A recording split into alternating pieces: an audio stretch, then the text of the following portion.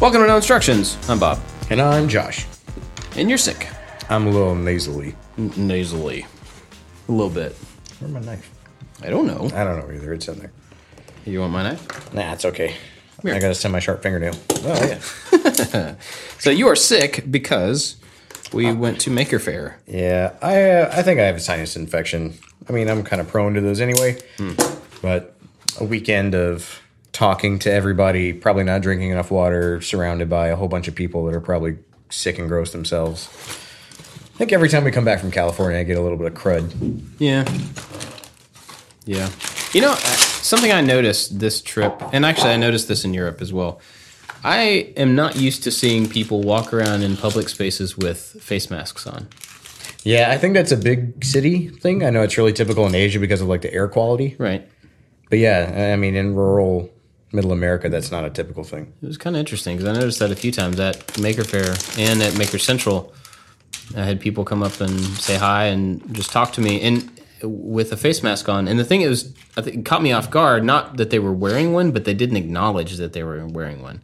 And so like somebody comes and starts talking to you and has a conversation, but you can't see their mouth move.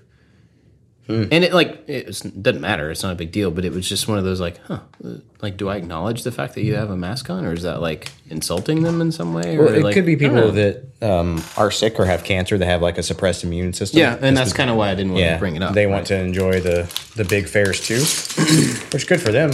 I mean, still wanting to do the stuff that they would normally do and not letting that be a hindrance. Yeah, but I just noticed it more on this trip in multiple ways. In fact, there was an entire group of like, I don't know, 3 or 4 girls, like teenage girls, walking around with these masks on.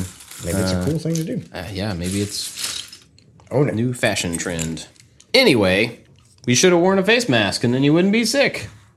Maybe that's what we should do next year. Let's make Mortal Kombat style disgusting germ masks. Yeah. And I'm like, what are they doing? You're like, oh, you don't have one? This is the cool thing to do. That's what the cool kids are doing. Actually, it probably would have helped. I mean, I am a little under the weather as well. Jenny is sick. It's like when people go to Comic-Con and stuff, they always talk about the con crud coming back with being sick. Because you just, you're around so many people in, like, a place with not enough airflow, and you shake hands with a million people who knows where those people have been. Their hands in their butts. So, I don't think that's a thing. But, yeah, I guess it applies to our type of con as well as, Comic-Cons and stuff. The one thing that I did notice that I haven't really noticed before. What's that? Which I don't know why. Like, we shook a lot of hands, as people do there. But there are people that have just massive hands. Like, I remember Tiffany made the comment, like, she shook Jimmy DeRessa's hand because we were sitting outside a restaurant and he's kind of walked up and, they had met before, but it had been a while. And I remember she's like, he has really big hands. Not just like giant basketball player hands, just like he's got like workman's mitts. And I remember like, and I thought about it and it stuck in my head. And then every time I shook somebody's hand, I'm like, that's a normal hand. Is this a big one? No. Like, that's a normal hand. I'm like, man, look at this thing. And I was like in my head secretly like ranking people's hands in some silly way. Like, wow. That's just like a big baseball glove. There is a huge range of types of handshakes with that many different people. Like some are real floppy and loose and like they're like being polite, but they don't really want to shake your hand. And then there's like the people that are super excited that about break your hand off because they just grab and squeeze and won't let go. There's a pretty big range. Have you ever done a handshake over? Like just been so upset with the handshake that you got accidentally first time, you're like, nope, do it again. I've done hugs like that. Okay. Yeah. I've never done a handshake like that. Yep, I've had to a couple times ago. I'm absolutely not satisfied with that handshake. That did not go well. We can do better. We need to do over. Yeah, well, what did you think about the fair? I liked Maker Faire. I always liked Maker Faire. It was it seemed different this year, and I can't quite figure out why. Maybe it was, I think if I never read that article about the potential of Maker Faire not being around next year, it wouldn't have impacted me in this way. But it was kind of rainy. And so the outside stuff that is normally like the big draw of the Bay Area Maker Faire, there's huge like Burning Man type metal sculptures that breathe fire and walk around, and some of them were there, but as many as they had last year, I think this year was a little lacking. Mm-hmm. And I don't know if that was people like knew it was going to rain, so they just go, well, I'm a giant metal robot, and so that's probably not the best idea. So it seemed like there was less stuff. There noticeably was less stuff to buy or to walk away from, like, than there was last year. I feel like, yeah, because I go there looking for something to take back with me, like a piece of inspiration or something I've never seen before.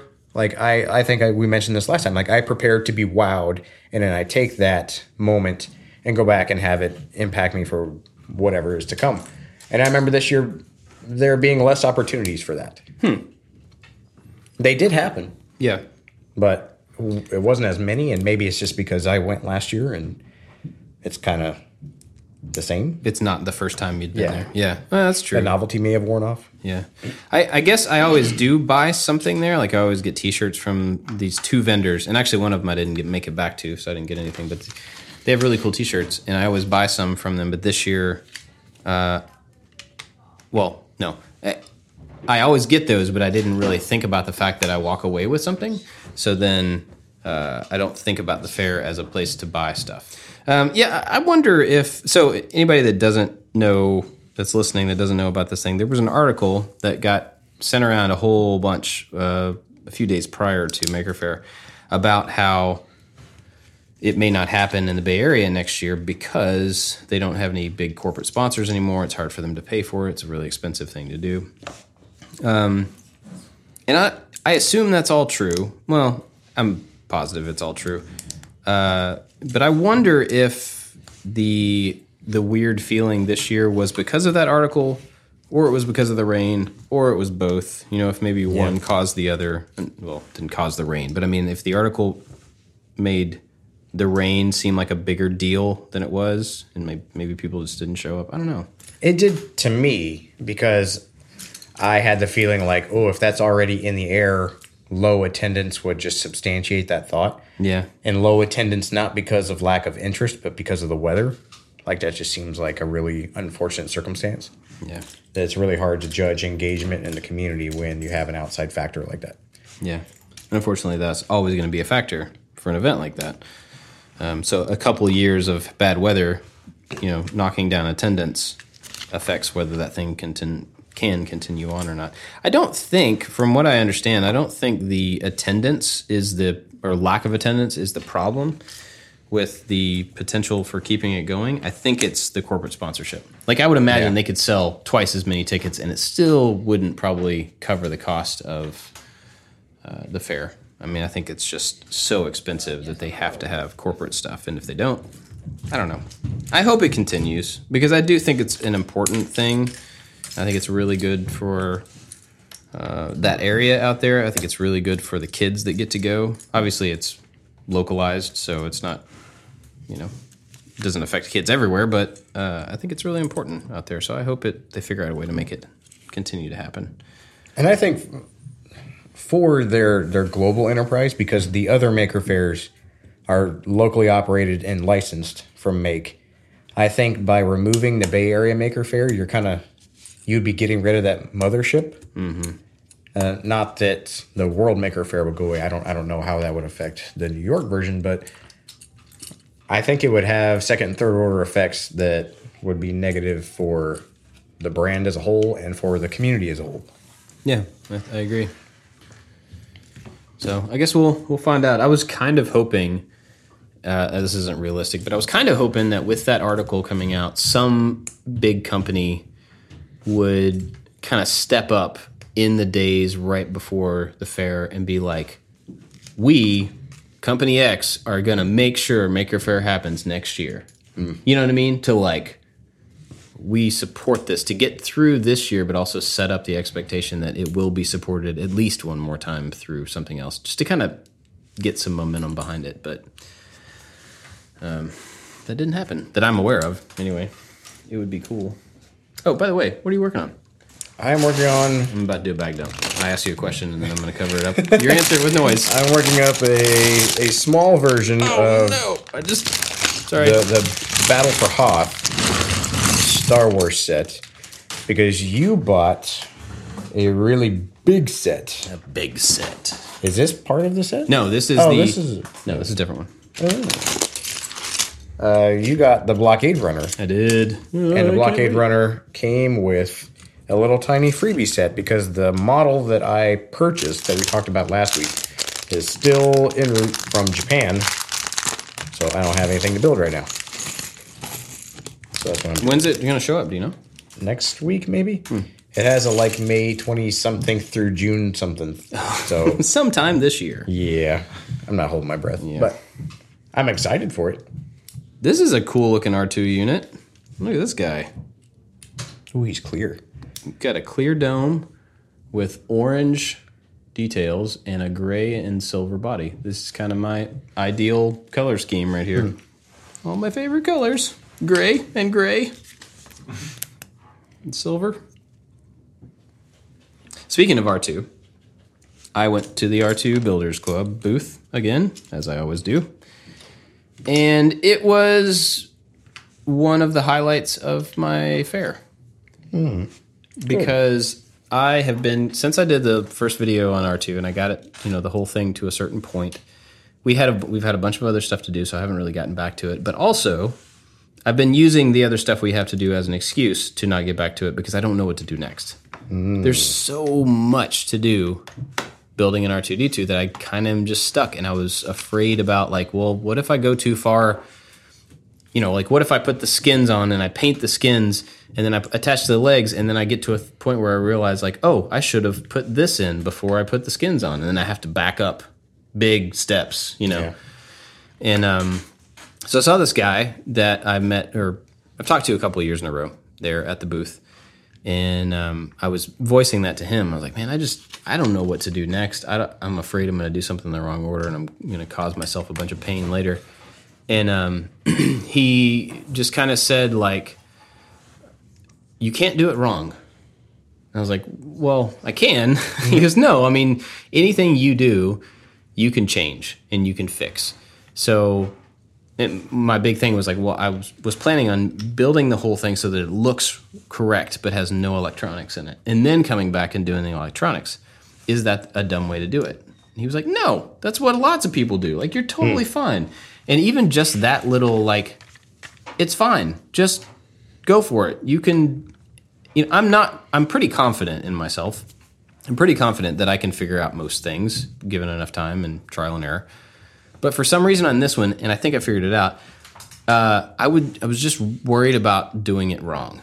And I think the reason is that because I care so much about Star Wars as a thing within me, and I'm trying to do not just an astromech droid, I'm trying to do R2-D2.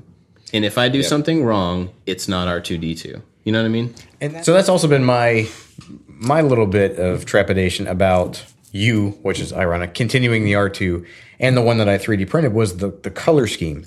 And because, doing R2-D2, which is by far my favorite Star Wars character, to get that right, and because there's so many versions, or not versions, but people have replicated that so much, and the R2 Builders Club, they hold all of the plans and the colors and the pieces, all those things are so accurate, and the council has to approve them. I'm I don't know what the right color is. It's not just blue, it's a special blue. Yeah, and it's overwhelming. It is, and it become really daunting. And so that's why I went with just a complete, out of left field version of mine was partly a defense mechanism. I came up with that creatively. No, it's so that I wouldn't feel bad if I got it wrong. Yeah. So I just avoided it. And you're not. You want to make it accurate, which is amazing. And I super commend you. And I'm just as excited about it as you are. I doubt that. Well, I didn't buy it, and I haven't put it together. Yeah. But when you're not around, I'm going to talk to there. you. Okay, that's fine. But yes, I can completely understand that mindset. Yeah. Because there's things that every time we build a project here, whether I am actually touching that project or not, I build it in my head. I go, if all this went away and I wanted to do that, how would I do it? And I think at this point in R2, I'm stuck too. I have all the same resources you do, but the coloration and Like, do you add servos and stuff right now, or Yeah. do you add them after the fact? Right. Do you paint certain things, or do you powder coat certain things? And talking to the R2 Builders Club, yes, you do both. I'm like, well, then the color's going to be different. If the color's going to be different, then I'm going to hate it, and it's going to be this thing. And Yeah. So I get that. But so it's good that you got that kind of encouragement. Motivation. Yeah, I mean, because I just took all that same stuff to him, and I was like, I'm just afraid to move ahead. And he was like, but you make stuff all the time. If something's wrong, you can take it apart and you can do it again. That's absolutely And I was true. like, oh yeah. Yeah, we have that what do you know? superpower, don't we? And I mean, it was honestly just kind of freeing to somebody to say, like, he said, every single one ever is different. There are no two droids that are put together exactly the same top to bottom, because everything can be done in multiple ways and end up looking the same. I was like, oh. I was like, so, and I know that, like, I've been on the forums enough that I know that's the case, because if you look for one thing, you find 50 ways to do it. But it's a little daunting to not know, like, which one's the best way. Like, what's the preferred way? What's the simplest, the least accident-prone way to do it, So, Well, if you think about it, even within the movies, when they built R2 for A New Hope, and then he was in Empire, they put them together differently. Yeah. Like the shoulder pieces are backwards. yeah. And so it's there's certain people, it's like, oh, I'm making this one or I'm making that one. And I guess that's a very good point, that they are all different. And even the quote unquote like master copies, the screen used ones Are different. are like whoopsie daisy kind of different. Yeah. And because the arms or the legs come off, they're in transport, and they just put the arms on or those shoulder pieces on backwards. Mm-hmm. And so I guess that allows you, if the original creators can have grace in that moment, Yeah. I think anybody building one in their garage should be afforded the same opportunity. Yeah, I mean, I don't think for a minute that somebody, like, if I have a completed R2 unit of somebody's vacuuming above us. That's cool for podcasting. I don't think anybody's going to walk and be like, I can't believe you did that. You put the things on the thing with the thing. Nobody's going to do that. They're going to be like, you have R2-D2, right? That's cool. It's more for me. Like, I care about it. I've always, my entire many, many years, have wanted this thing. And so I want to do it right, But I think that's causing me to have a little more fear and, like, work slower. The analysis paralysis. Yeah, I think so. More than because I don't typically have that. I usually work faster than I should, and that's a lot of the problem why I screw stuff up. Anyway. But it was really cool to go over there. He brought me behind the little line and showed me some stuff on his, like, how he did his doors. So besides R2, was there anything else there at the fair that you got to see and you were excited about? I mean, everybody's seen the self-solving Rubik's Cube. I think that's. I didn't get to see it. I saw many really? videos of it. I didn't know where it was. I don't know. How And to, there were enough people that captured it. yeah, it was pretty incredible. I mean, like, I understand the mechanics of it, but just seeing it opened up and seeing how this guy fit 6 servos, or I guess it was 6, and a microcontroller and a battery on the inside of a Rubik's Cube, and it still moved. It just it was wild. That was probably, like, the most unexpected thing for me. I think the rest of the fair is pretty typical. Like, we see a lot of the same stuff every year, or similar things. And honestly, I got to walk around some, but I was kind of standing around the creator stage a lot, talking to people and watching you guys and other people on stage and stuff. And we had some friends come in too, so I was trying to spend time with them because I don't see them very often. But yeah, I don't know. Nothing really stood out. What about you? There was one thing that I got really excited about, and it was an artist. And we kind of been talking about this. His name is Matt Gazer. He just had a booth with his futuristic kind of fantasy amalgam kind of art. He had some stills. He had a book. He had like a t-shirt and a little resin figure thing in this world that he created, or multiple worlds that he created. He said he did concept art for a lot of movies, and it was really fascinating. Like, I've been purposely trying to think about things more artistically, or not look at things so analytically, or look at the function of something and just kind of leave it like that. And so that was a really good introduction to, like, an artistic take on something that I thought was cool. Right. And so there were some like medieval stuff mixed with robots. And the paintings and everything he made were beautiful, but he had a book. And inside that book, there was a lot of cool stuff. And I just kept turning pages. I'm like, that's awesome. That's awesome. And he had this one resin figure. And I know on here we keep talking about model kits. And I was like, do you have any like garage model kits? He's like, no. He's like, I made a puzzle one time. I was like, well, I do some 3D modeling. I was like, do you mind if I print some of these? And he's like, his face lit up. He's like, that would be awesome. And so that's what I started doing. Well, he had this like mono wheel racer thing in this giant world. And so right now in Fusion, I'm modeling it. I'm probably about 60% done. And it's an exercise for me to stretch my modeling skills because it's something I want to get better at. I have an idea in my head, and most of them are kind of organic, space helmet-y kind of things that are rounded and bulbous and not so angular. And so I'm trying to work up to that. And so this is a stretch for me and my skills to take someone else's artistic creation that doesn't exist in real life for me to go measure and to plan. And even, this thing has no real function. Right. It's a concept. Yeah. So I can then take the sketches, because the book is a mixture of like finished paintings and just like hand sketches. And so I'm taking one of the hand sketches and I'm doing my interpretation of what these pieces on the side of this thing could be. And so I'm trying to engineer something that only exists in fantasy, in 2D fantasy. And it's really fun. It's a really good exercise. It's something I've never done before. And I think that's the thing that I walked away most excited about, which is a lot different for me.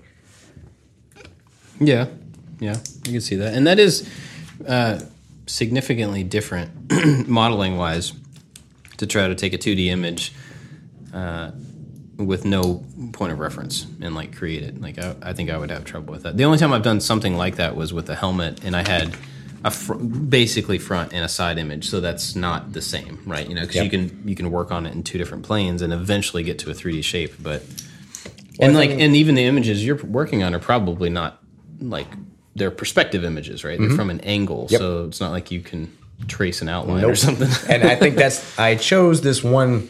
Well, there were a couple of them. It's a huge swing of areas. Like there's, like I said, the medieval stuff mixed with robots. A lot of them are kind of around these mechanical things and fantasy things kind of intertwining together in this really nice kind of worldscape. And the one I chose to do was this mono wheel racer thing, which, it can't stand up by itself because it's the proportions and the physics of the whole thing without it moving and having gyros and stuff. Like, it's not going to work. But in my head, it's going to work. Yeah. And I can only see one side. And like you said, it's at a perspective. And so I'm looking at it, I'm like, I think that thing could be a brake for the wheel, or to be some type of caliper or rotor. Or this thing could be some type of exhaust system. And so with all of the mechanical knowledge I have and the aviation knowledge, I can take this drawing and I can try to use what I have seen in the past and make a model and try to make it into a real thing while still like making it look like what this guy intended to look like. Right. Yeah. And there's no other side of it. So there's only the left side that you can see from the shot. And so part of me is like, well, it would be easier just to take and just mirror everything. Because in my head, I love proportions. I love that, like in an airplane, because it's aerodynamic, most things are symmetrical. There's an engine on one side, and you don't want to do a barrel roll, so you got to put an engine on the other side. Yeah. I'm like, well, this doesn't have to obey those same laws. And I'm like, oh boy, Right. Like it's not symmetrical. Like, what do I do? And I'm like, you make something cool on that side. Like that is the side that I can do whatever I want to. Yeah. I can take this guy's interpretation and his vision of half of a race car, and then I can put my interpretation on the other side. Are you excited about that, or does that seem like kind of out of your comfort zone? A little bit of both. Yeah. I'm excited about it because I'm like, ooh, it could do this, or ooh, it could go here. Right. And that is art to me, and that is foreign for me. And so if my art has to be in a very mechanical and somewhat geometric space, and if this is me dipping my toes into the world of, things don't have to do a thing, it could be cool just because it's cool, or pretty because it's pretty. It doesn't have to serve a purpose. then so be it. So but I mean, there's kind of a middle ground there too, where you can dream up a purpose that is not a real purpose. Like you're basing some of that function and the mechanics on your history and real world mechanic stuff. But like I don't know, this is the maglev generator. You know what I mean? Like give it a function that's not a real function, but that gives you the opportunity to like create some new stuff around something that somebody else already designed, which is kind of cool. Yeah. It really is, and that to me is kind of scary because you're being really vulnerable, right? Because if I reproduce something that I see in the real world, I'm copying it and I'm making my own version, like R2. So that 3D printed R2, that somebody else's model, I made it. It represents something that people already know and love, and then I can paint it differently. So that's a way for me to try to put this thing into my own artistic world while still being extremely shielded from the full like creating a backstory or letting people into this thing that's very private. Right. And this is a step further into that. But if I were to create my own space helmet or my own set of stories or characters or whatever that I could model and I could make my own model kit, like that's scary to me because I would have to explain what it was in this world that I created. But you don't have to. No, but I would kind of want to because for me it would have to make sense. And if it makes sense in make believe, then that's kind of good enough. But I mean, you're letting people into a very private place. Yeah, absolutely. That's vulnerability that I've never really faced before. And I thought it was really cool of this guy that's what he does for a living. I'm like, this is awesome. Like, why can't I do this? I'm like, you can do this. You just have to, quit being scared of making something up and being, having a little element of fantasy and then putting it out there. And if people like it, then great. And if they don't like it, then great. I like it. Yeah. And that's one thing that I've never really fully let go of is like, I want to make something because I like it. And I don't really care what other people think. Like I think we would all like to believe that. Mm-hmm. But it's not something I've typically done or ever really done. Yeah. I mean, that is like, I've known a lot of artists in my life because I went to art school. And there is a certain, this is a really general statement, but there's a certain type of person that can fully dedicate themselves to creating art as their thing all the time. A lot of the people I've known, and again, super blanket statement, are very emotional and expressive for, relative to people who are not artists. And I think that's part of that. There's like a vulnerability. You have to be open to a point, and that flows over into the rest of your life as to how open you are about your emotions and how things affect you. But that's also what helps them be able to let stuff out and create art that other people can't create. So it's definitely a thing. I think that's not like, and you didn't say this, but that's not just you feeling vulnerable. That's part of creating something from nothing and putting it out into the world. There's a feedback to that some people don't want, for sure. Well, it's exciting. Yeah. Because I think if people were really honest with themselves, like as a kid, that they could take up a G.I. Joe or some other toy and maybe play not G.I. Joe world or Ninja Turtles world. Like it's raw and it's, I don't know, it's internal. Mm-hmm. And then as you get older, you develop a sense of, that other people are watching or other people may be judging or not think what you're doing is cool or you think it's ugly or think it's whatever. And you start to internalize other people's thoughts into your decisions. And I think, like you're saying, again, broad generalization, because I don't know a whole lot of artists, but it seems like a lot of artists don't care. Mm-hmm. And that's really liberating. Yeah. To where as an engineer, I am very efficient. And the things that I do has a purpose. So if I have a form factor, like everything within that form factor has to serve the ultimate goal, to where art doesn't really have to serve a goal. Art for the sake of art may do that on its own, but the individual pieces, I don't have to save weight on something that needs to go into space or need to save money because, what's the purpose of this additional thing? Yeah. It's like, well, it's there because it's pretty or it invokes some type of nostalgia or it's just what I thought was cool. Yeah. And in an engineering environment, like that's the first thing to get thrown out. Like you have to justify why. Yeah. Because it's fuel, it's weight, it's whatever. And so not being limited by those elements It's like, oh boy, like it could just do anything. It could be lopsided, and it doesn't have to stand up in real world. So like, well, that's cool. Like, what else can it be? And so it's this door that I'm trying to open, and it's foreign, but it's not uncomfortable. And so as much as I am exposed to other people's artistic interpretations of like physical items or mechanical items, it's a good foot in the door. That's cool. Yeah. That sounds interesting. I'm glad you're flexing that muscle. Yeah, I'm excited about it. Excuse me. Well, what else about the fair? Anything? Oh, what'd you think about being on stage? I mean, I know you've been on stage before, but like, how did that go? What was your takeaway from all that? I've never. I don't really know why, or I can't point back to a single thing.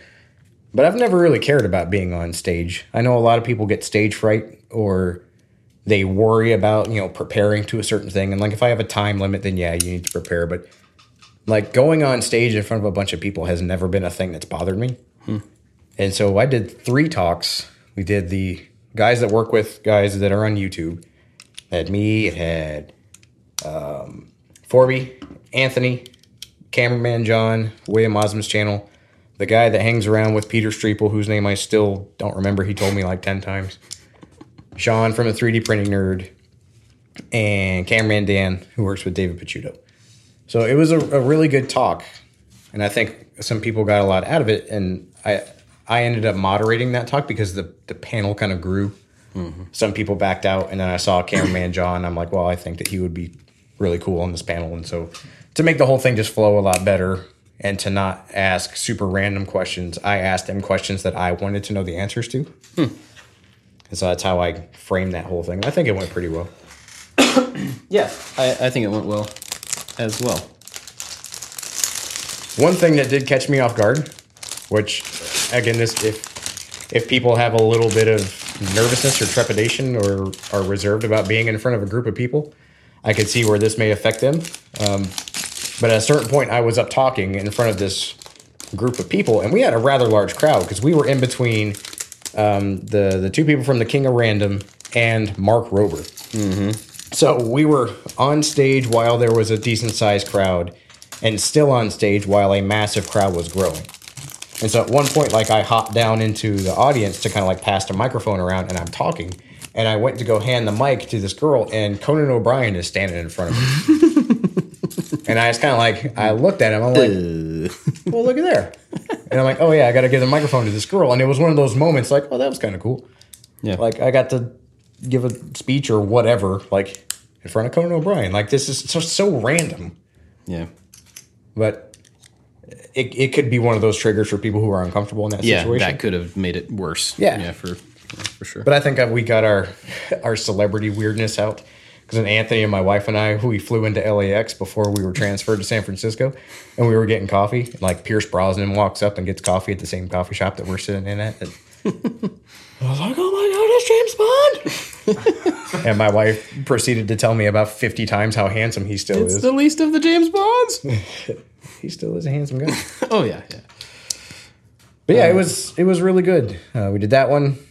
We did the Making Geeks podcast later that day, which was really good. And then we had the 4 I Like to Make Stuff guys on Sunday before we had to leave for the airport. How did you think that one went? I thought it went well. I mean, I felt like the time got moved around, so I think there weren't quite as many people there as there would have been if it had stayed. Maybe not. And I felt like I was doing my best not to talk the entire time and like take it over, because I really wanted you guys to be the kind of, or how we work together to be the thing. You know what I mean? So I wasn't entirely confident that I wasn't over speaking, but I think it went well. I think there were some good questions, and I was happy with it. What did you think about it? Yeah, I think so too. I think we talked about kind of how we make the video, and I think at certain points it started to get very kind of deep into the weeds about software and stuff that we used, and that was also an issue. Not an issue, but like that was something that we did during the behind the scenes guys panel. But people were asking about it. Yeah, people asked, and Which I thought it was funny. We were talking about metadata and how I do the social media posts and things like that. And at a certain point, like, I was like, yeah, and every once in a while I got to go on Facebook. And I'm like, I don't like using Facebook, but I guess it's something that we have to kind of do. And my wife was in the audience, and I could see her kind of giggle. And I'm like, yeah, I'm funny. I know. I said a funny thing. Well, she showed me a picture later on that, like, one of the guys in the front row had on the back of his T-shirt. It was like Facebook intern manager 2019. She got a big kick out of that. And that's pretty funny. if I had shame, I probably would have cared a little bit more, but I didn't. I mean, it's Facebook. Yeah, I know. Like, Who cares? he can tell my aunt all about it. Yeah. But yeah, it was a good time. You know, it was. We had some questions, excuse me, from people in our the No Instructions Discord channel that were about Maker Faire specifically. And one of the questions, kind of going back to what we've already talked about, is from Clay Cooper. He says, if you were in charge, what one thing would you change about Maker Faire, and one thing that you would never change? Does anything jump out to you? I think I would change the focus on. I don't have a better solution, so it's hard to say that I would change it.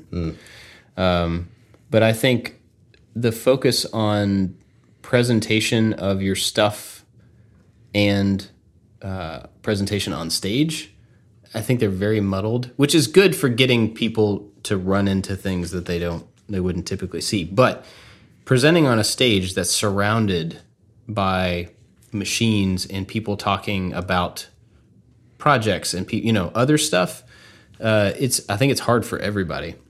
And so having the presentation areas a little more separated, not distant, but just having some sort of, like, anybody that wasn't there, the stage, the DIY creator stage, was in the middle of the giant hall, and there was another stage that backed up to it, and there was a curtain. They shared a backdrop. Yeah, and it was a curtain. I mean, it didn't stop anything, and so it was just hard to hear yourself when you're on stage.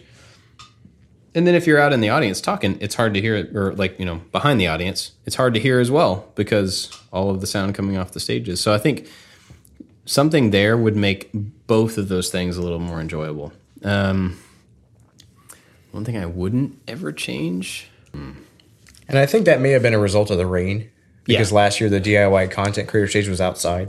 Yeah, I think that. And this year it wasn't. Everything was consolidated to the big area in the center, which when Forby and I went to go ask the lady, and I was like, where's the content creator stage? She was like, the what?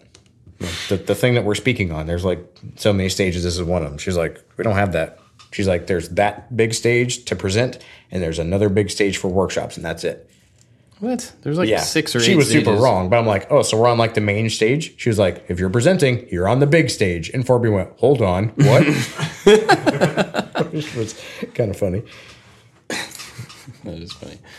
I don't know. As far as like something I would never change, I don't know. I mean, I think the fact that there's so much stuff for kids to do hands-on, I think if that went away, it would be the death of the fair. Because when you bring a kid there of a certain age, there's a ton for them to go explore and touch and build and stuff like that. And if that weren't there, it would make it impossible to drag a kid around and look at 3D printers or listen to grown-ups talk on stages with terrible audio. So I think that stuff is absolutely necessary to keep kids coming. And if kids come, then parents come, so. Yeah, I agree. The thing that I definitely wouldn't change would be, because of all the talk about like lack of corporate sponsorship, there's booths of all different types. I mean, there's vendors, there's corporate partners, there are like science fair winners, individual schools or maker spaces or things that are showing off what they're doing. And then there's stuff to like actually engage. And they had a sign this year of like hands-on things. Like these are dedicated places where you can play and touch all the stuff that they have. Mm-hmm. And I think with the push or especially noting the lack of corporate sponsorship, they could charge more for some of those booths to make up some of that revenue, or a lot less of those spaces to make room for more corporate sponsors. to where it becomes more of a trade show than less of a kind of STEM fair. And I think if that were to happen, I could see the on paper necessity for maybe something like that. But I agree that that would be kind of the death of that fair. Like having people, science fair kids or makerspace people or universities that are doing, and middle schools and elementary schools, people that are doing amazing things. If that went away, then I think the heart of Maker Faire would go and it would turn more into an expo or a... Yeah. Which is interesting to some and to a point, but probably not enough to like keep people coming back and things like that. Well, I hope they figure it out. I really hope they fix it because it is something that I enjoy doing every year. How was the traveling out there? Because I know for you, this was a marathon of plane tickets and hotel rooms. I mean, it was fine. We didn't have any trouble or anything, but I do feel like I probably went into that fair just at a pretty low energy level. So I hope I didn't come off that way to anybody that we met or anything, but I was feeling it by the time we got out there. For sure. And I'm super glad to be home. Partially because I just like to be home and I'm tired of traveling, but also because I feel like we can now get back to some normal schedule and it's good for productivity to die for a little while sometimes. But then, at least for me, after a certain point, I'm like, the benefits of resting and not having stuff to do start to diminish pretty quickly. And then I'm like, okay, now I'm behind. It's not that I'm not ahead. Now I'm behind. So I was definitely beginning to feel that. And I don't like that. So the other thing. I never said what I'm making. I'm making the Y-Wing from... This came out with Rogue One, I think? No. I don't remember when this one came out. But it's a Y-Wing. But this is one of my favorite ships. So I'm having a brain fart as to how the AT-AT actually walked. I know it should walk like an animal would walk, I'd imagine. Yeah. I feel like they all bend... Right. Mine's going to rear up like a horse. Yes. It's very upset. It's being attacked. That's pretty funny. Oh, no. Oh, now he's broke dead. off. He dropped it. So if you don't watch the video for this, you totally miss out on really compelling things like this. But you can also elephant see what being we're working on. If you're not watching the video, we have a YouTube channel specifically for No Instructions. And you can see us work. And sometimes we post pictures on Instagram, on the No Instructions Instagram, of what we've been working on as well. There we go. And Anthony put up a new light, so the video looks way better than Let me it see if I can hold him used in place. to. We'll do diorama Ooh, shot. That's cool. It's like an elephant being attacked by two little mice in a diorama. A really weird looking elephant. Yeah. All right. Do we have any other questions? Yeah. Let me roll through them because that one was a good one. was See a if good one. there's. Thanks, Clay. I need to cough. Do you guys find that you are more recognized by people walking around or about the same each year? How was that for you So, this year? which is funny because, I mean, you asked that question to me and then I asked that question to Anthony. Mm-hmm. So I had a little bit of his perspective. But for me, this year was a little different. Last year, like, I was the cameraman. Like I was known by very few people in the community for the stuff I did for myself. And then when we went last year, I was known a little more because I was working here. And now that I've been on camera a little more, and like we just came off of the Secret Room project that I was in the video quite a bit, like more people knew who I was, and that was a little strange. I would say last year maybe 2 people stopped me by myself and knew who I was, and it kind of caught me off guard. I was a little weirded out. I'm like, well, how do you know my name? To where this year, Back off. the first person who like called me out of a crowd was Ben Ueda. And I was like, oh, Ben knows my name. I'm like, and I've met Ben multiple times, and Ben is a really smart guy. And I think part of his success as just a very professional human being is like our people's ability to remember people's names. And I think that that's a really admirable quality. And part of me is like, well, maybe he's just really good at remembering random strangers. But then he started talking to me about stuff that was relevant. I'm like, oh, crap, he knows who I am. And Bill Duran was another. Because Bill Duran from the Punished Props Academy, like, you know Bill. Yeah. And there are people that you have relationships with. And I may be known to them by proxy, and then they would come up and just say hello by name and start having a conversation, like a real meaningful conversation. I'm like, wow, this is happening. This is neat. This hasn't really happened to me. Anthony told me he had some of the same situations from people that we geek out about on the internet. And so it's cool that people are acknowledging, and I think it's pretty easy to acknowledge that, yeah, there is the four of us.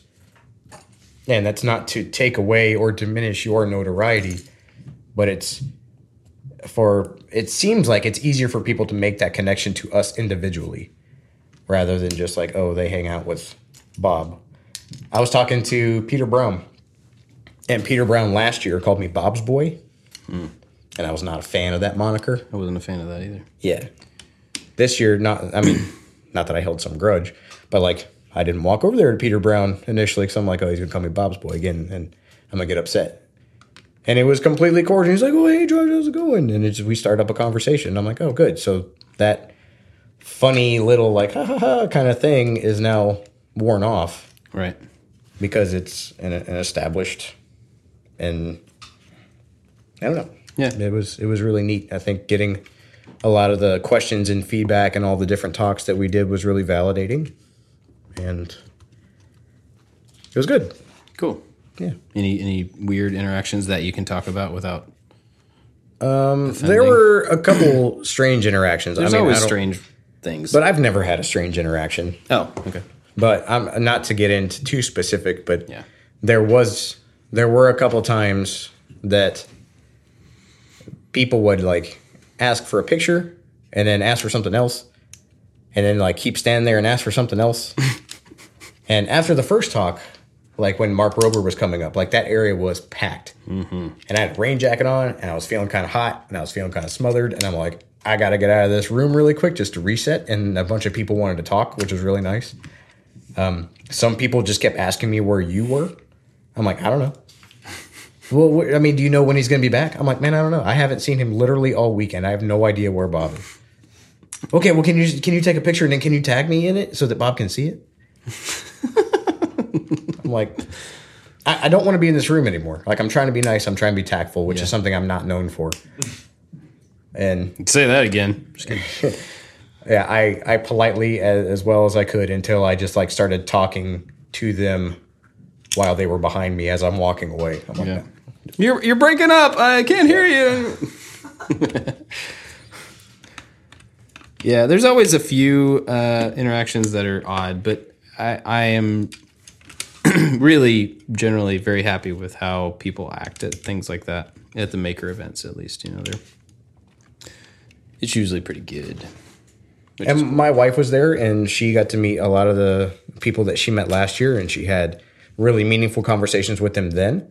And so it just got to have an extension of those conversations. So if there was a time that I'm like, I'm feeling uncomfortable or I just want to go meander, just like your wife, like she can take over a conversation and be, not take over like hostile-wise, but just she can move in and have the conversation that I don't really want to have or I'm uncomfortable having, and it's completely seamless for her. Mm-hmm. Oh, and there's something else. I have to admit, I got a little cocky last episode with the TSA pre-check. Okay. I did, especially in regards to my wife. Okay. When I said, no, she shouldn't go through TSA pre-check with me. When we were leaving, Anthony, was it San Francisco?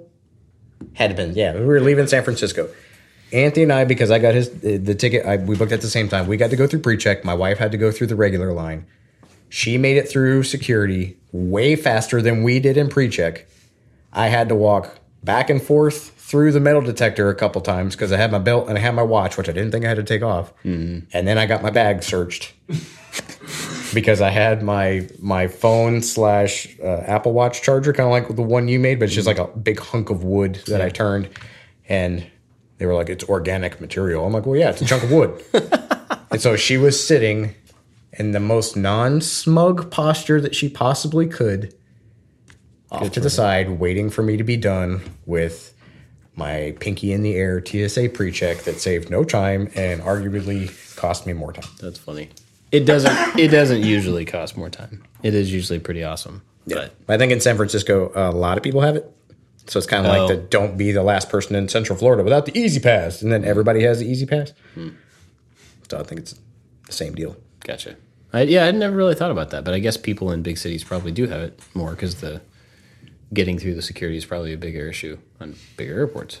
And there were like 6 lanes open for everybody else, and there was 1 lane for pre-check. Yeah. So, crazy. Sorry, honey. You heard it here. Yeah. All right. Well, we're almost an hour in. Didn't really have a big topic, but I hope you guys enjoyed hearing about the Maker Faire. And anything else? No. Cool. Where can people find you? On Instagram at the PI Workshop and on Twitter at Josh Makes Stuff. And you can find all of us at I Like to Make Stuff on all the stuff. We've mentioned this before, but it's been a while. This show doesn't have a specific Patreon, but this is kind of part of the entire deal for I Like to Make Stuff. We had a big conversation today about things we want to do for the Patreon supporters. Mm-hmm.